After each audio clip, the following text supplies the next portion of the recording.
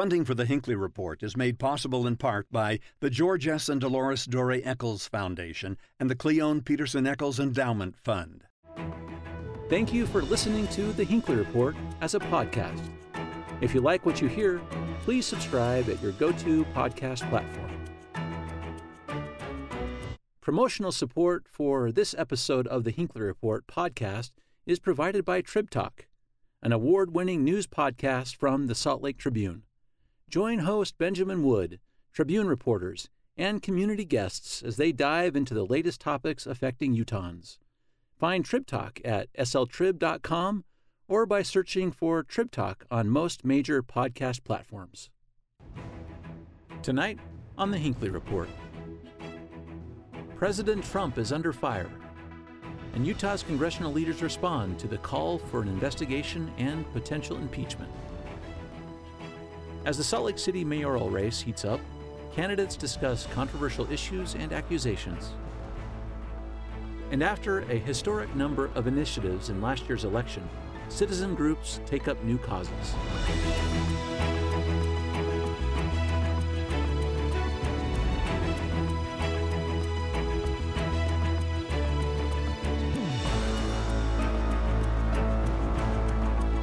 Good evening, and welcome to the Hinckley Report. I'm Jason Perry, director of the Hinckley Institute of Politics.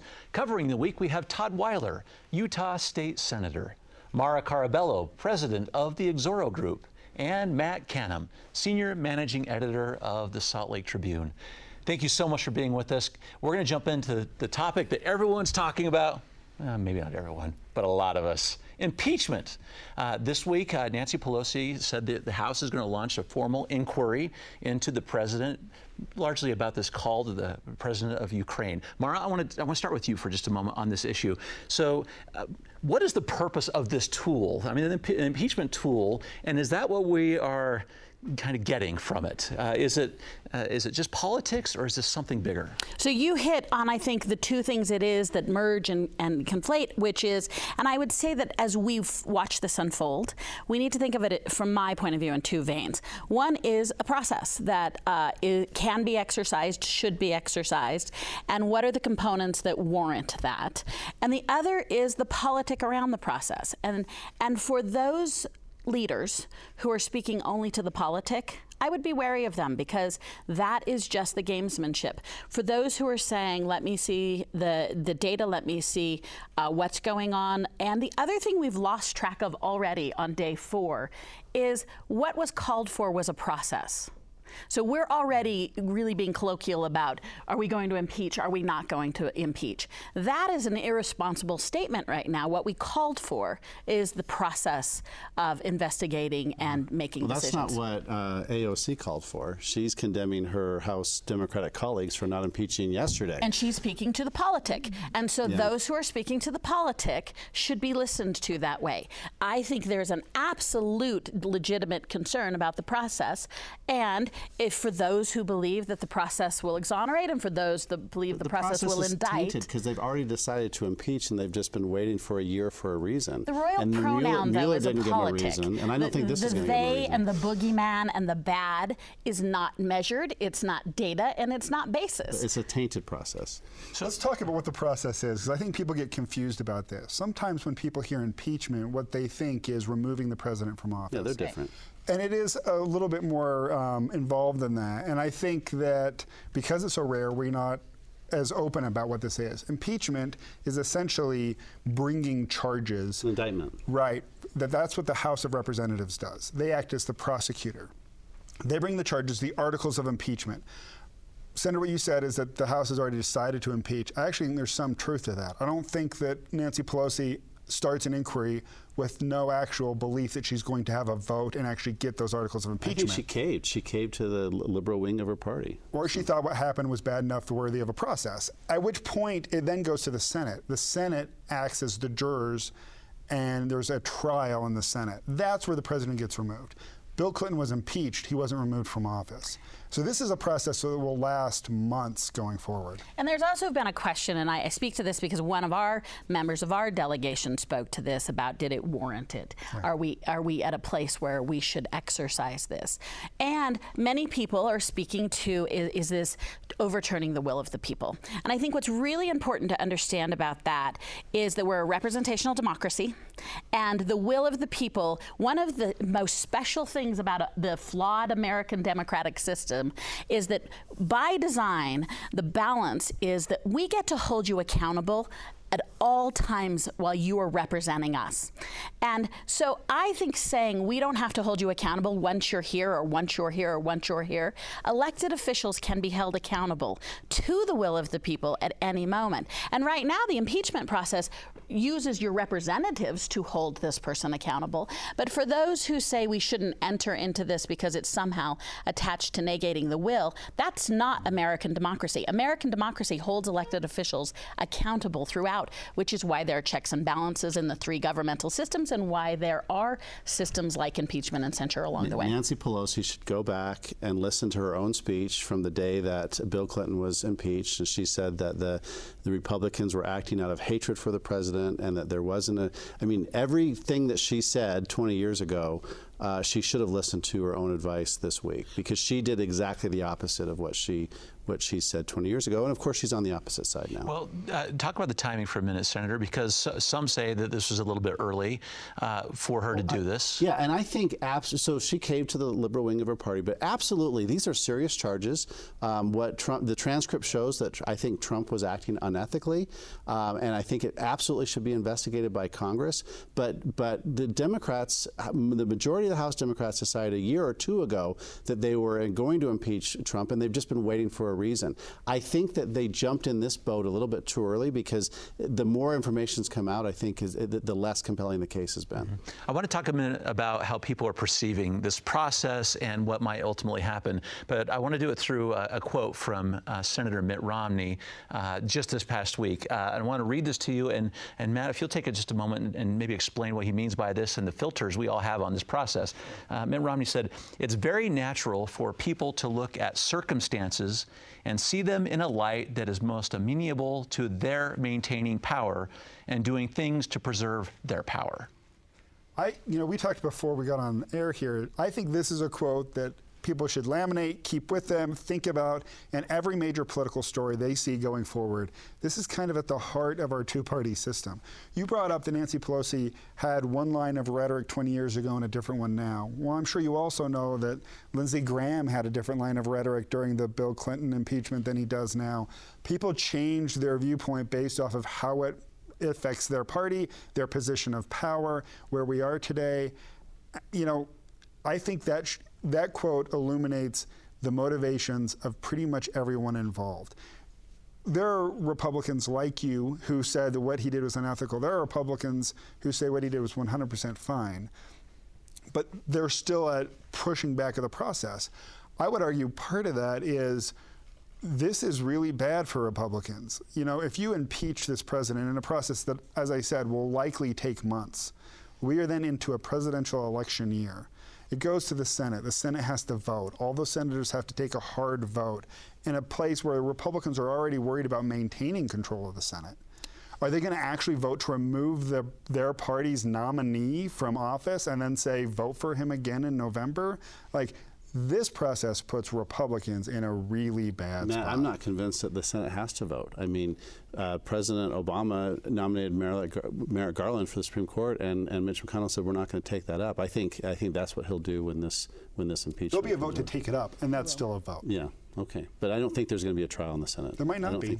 And by the way, if you look at Democrats, surveys this week, only 66% of Democrats nationally support impeachment. So if that standard were applied, if the Senate was 100% Democrats, it takes 67% to impeach a president. So, and they'd have to, and the Senate, of course, is majority Republican. So, to remove him from office, you need 2/3 of the Senate to vote for that. And I think we all know that's not very likely to happen. Mm-hmm. So Maura, it hasn't happened historically, right? We have not had the Senate convict anyone.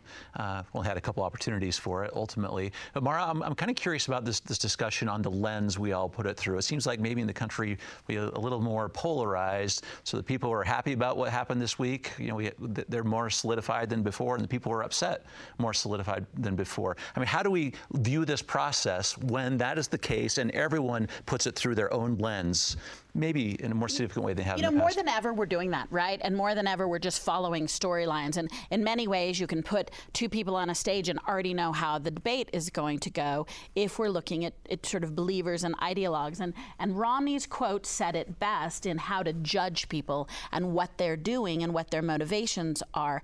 And one of the things that I think the American public can do that we are frankly not doing at all is holding people accountable for the rhetoric they're selling to us. So if our representative is sticking mostly with the politic of it, then hold them accountable for that and ask them to be measured in looking at it. If you're taking a partisan point of view, of which both sides of this very much are, and it's hard not to with Trump. Trump is a polarizing figure. Trump has broken the rules of decorum that we have held for years, which you either love or hate, right?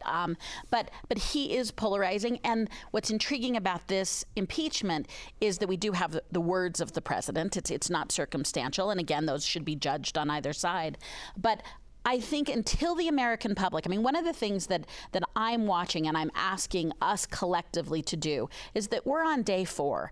And I feel like already we're down to definitions of conjunctions and how tall was the glass, and we're losing track and we're losing track of the why, and we are losing track of how to hold our accountable our elected officials. And so I would say it feels like a small change to say, no, insist that it goes on. I'm going to give context to it in that we're in the middle of an impeachment. And I'm hearing wall-to-wall coverage, and I watch, the wonkiest, most boring shows ever, so shame on me, because that's what I'm watching. But I will just say in that, on Monday, our budget, our national or federal budget expires, and we're operating on a stopgap through November.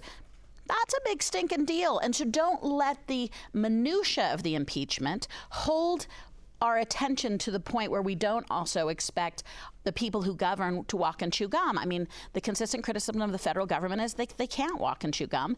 And my biggest concern is we're going to get into the minutia of impeachment, and that's going to give this next round of Senate and House members an excuse to not do their jobs. So you say we need to ask the why. The why is because of Hunter Biden and Joe Biden, and I think what's being overlooked partisan. is I appreciate that, Senator, this is probably going to hurt Joe Biden more than it's going to hurt Donald Trump. That's the politic of it. And I do think you're absolutely correct in identifying that in the politic of it, reception is reality. Perception is reality. Exactly what you said, Jason. And I'm not sure there's an appetite yet for impeachment. And I'm not sure in my system of politicking is impeachment gives Trump momentum that he will never have going into the election. And if I were running the Democratic caucus, I would not tell them to do this from a political point of view. Well, let's hear it from both sides, because I want to hear what the ramifications are, because that's just so insightful where that leads. So you take all this as being true, these things we're talking about.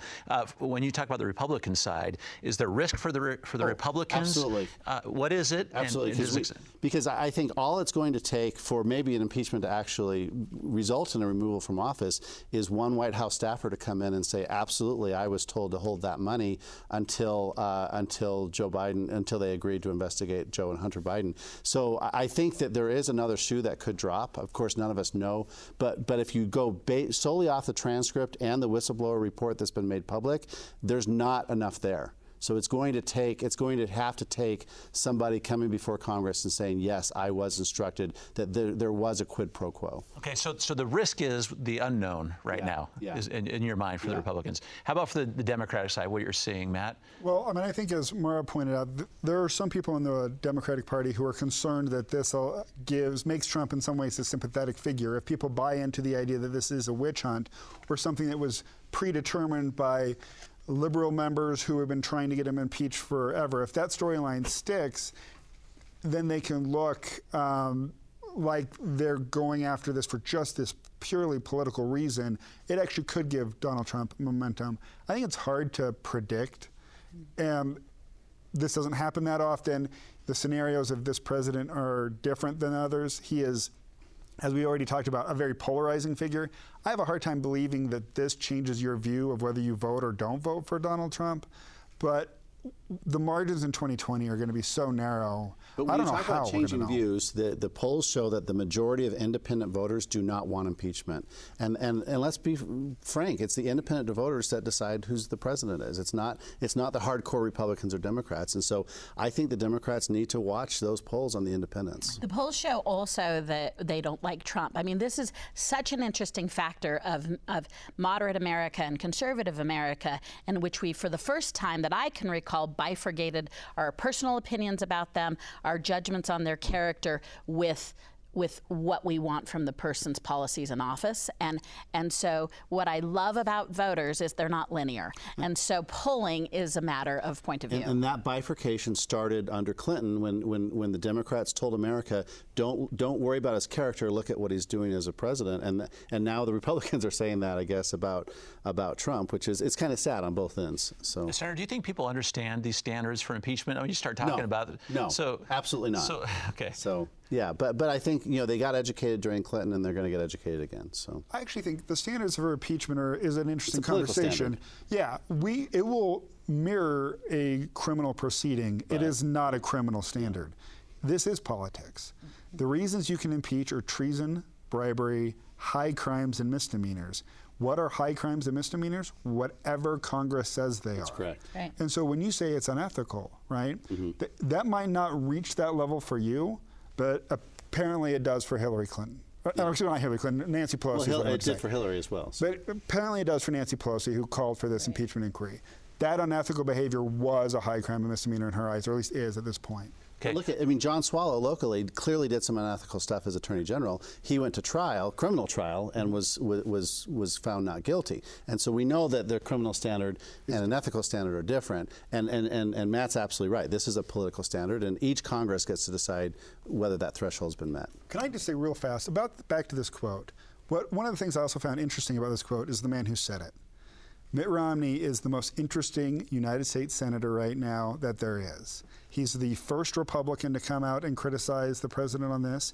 He does it unequivocally. He does not say, but I don't think impeachment process should go forward. He's not saying that. He has no opinion. He says, I'm not giving Nancy Pelosi advice.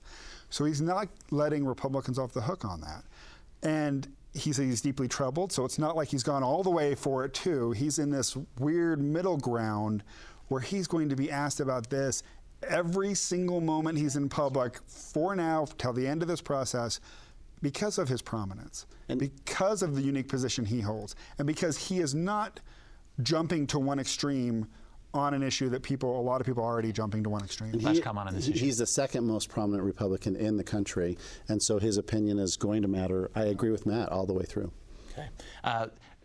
Another issue that is just as political. I want to talk about the Salt Lake City mayor's race. Maura, I know you've been involved in lots of these sorts of discussions with candidates and the issues themselves, but this particular race took a little bit of a negative tone over this last week, where apart from the issues themselves, this became about religion to some extent with Rocky Anderson. Explain what happened there and what this could mean for this race. So in brief, Rocky Anderson, former mayor of Salt Lake City, posted on his Facebook page a very, as one would suspect, direct an indictment of the role of Luz Escamilla being a Mormon. And what would that mean? In his opinion, clearly it was a negative, and some issues of control and where decisions would be made. The other players involved, to Erin Mendenhall's credit, she quite quickly after posted on Luz's page and said, not my thing, I'm not making. We had a columnist write a column in direct response to Rocky saying, that was uncalled for, you're a bigot, that was horrible. Rocky, of course, as Rocky does, doubles down on his position and sort of starts to articulate it. So now it has become an issue, and the question is it an issue? Should it be an issue? Is it an appropriate dialogue? And as one thinks about it, I have to be candid and say what I want to say is this correct version of, oh, no, it's not, and people will be independent. But if I want to be direct about it, religion is an issue in Utah. And when I say issue, I don't mean to make it a pejorative, but particularly in Salt Lake City, one could argue that either Ted Wilson or Jake Garn was the last active Mormon, and And I'm speaking culturally, I should also say. When I speak of the Church of Jesus Christ of Latter-day Saints, I am not speaking to the doctrine. I am speaking to sort of how we all relate to a major player in our community. And I do suspect, and I have heard informally, that it is a factor in it. Is it an appropriate factor to discuss? I think most of us would say no. And certainly the tool that Rocky used was a jagged, dull tool without much sophistication about it. I think Rocky's attack on Luz will actually help her. I think the backlash has been so severe. If you replace the word Mormon with what he said with Muslim or Jew, it would have been an international incident. I would tell you, ironically, I would say that's the politically correct statement to say, but I will tell you as a Salt Laker, as someone who lives here, and as someone who, and I'm speaking of the Republicans who live here, I'm speaking of the independents. Salt Lake, I'm not defining on the liberal conservative spectrum. I'm defining as the place that Salt Lake plays in our Utah conversation, and this investment in having an outsider, an investment in having someone who will speak truth to power. Now, the question is, as an active Mormon, can you do that? And I think Luz has adequately and deftly said, of course I can. So I should speak to her position if she's articulated that she absolutely can be independent, and she did a remarkable job making a case that she can be who Salt Lake wants, which is somewhat, a rebel, and that her religion doesn't play. And she did that well, and I thought Erin Mendenhall, both of the candidates in this race, the women in this race, should be applauded for taking the high road and for staying focused on the subjects. Yeah, we have two excellent candidates who I have not seen at all attack each other, and of course Mayor Rocky Anderson, former mayor, wants all the attention. He's kind of the Donald Trump of the left, and has to jump in the pool and try to steal all the attention for himself. But I think we have two high quality candidates, and you're not going to see them attack each other. So. I would say that issues of religion, they're obviously really tense in places like Salt Lake City, but that are a part of our politics at every level. We know the religious makeup of the presidential nominees. We know the religious makeup of our governor and our congressional delegation. Who you are as a person matters in our politics today, and religion is a significant part of that. So I'm not surprised that that is raised. But when it becomes an attack without a lot of backup, then it's like, what are we talking about? If, when Rocky Anderson made that claim, he listed 3 issues in which Luz did something that was just carrying water for the church, then it'd be like, well, okay, we should talk about it. But he didn't. And when her response, she listed the times where she's actually had a different opinion than her church. She backed it up. So I think for this to actually become a significant issue going forward, there would have to be some new information that we don't have today. Otherwise, it's a characteristic among many of the characteristics that are going to come out about both of these candidates. Because they don't have a significant difference on major policy issues, they're just kind of slightly different variations, but they're roughly moving in the same direction. It is about who they are as people. It's about how they approach their job and their lives. That's what this race is going to be focused on. But a big variation is the West Side. Luz lives on the West Side. She campaigns on the West Side. If she can get the West Side to come out and vote, that's, I think, her path to victory. Okay, let's get into an issue that impacts you as a legislator for a moment, too. We're already talking about initiatives, and this is as you as a legislator are still working on the last initiatives that were passed and you had a chance. There's an effort already out there from some to put forward, and the name is called the Utah Initiative Protection Act, which there's an effort right now to maybe move this forward. They'll put a moratorium on changes by the legislature. Talk about that a little bit and how you and your colleagues are looking at it. The power of the people to run referendums and initiatives is equal to the power of the legislature to pass bills. I cannot pass a bill that will bind a future legislature. What that initiative is trying to do is to pass an initiative that would bind a future legislature, and for that reason, I don't think it'll work. One thing that I think makes it an interesting conversation, I actually agree with that point of view of that having an initiative that legislators can't touch doesn't really work, especially when initiatives are going to be about big areas of law. And as we've seen, medical marijuana, whether the legislature went back in or not, is going to be an area of constant refinement going forward. It'd be really hard if we had to wait for an election every single time there needed to be a tweak. But the problem is it isn't an equal playing field. The legislature can meet whenever the governor calls them into special session. Or whenever they call themselves into special session. Or now if there's an emergency, whatever that ends up being. We know what Trump calls an emergency. And they emergency. call themselves into special session, or every January. Elections are harder. Yeah. The process is so much more difficult. If you put millions of dollars into an initiative, if you get all the signatures, if you actually get the votes, and then the legislature a week later says, nope, that doesn't feel fair, and that's what this is responding to. So, Maura, is there a middle ground on this? You've written an initiative successfully on Medicaid expansion. As you think about this idea, does this resolve that issue?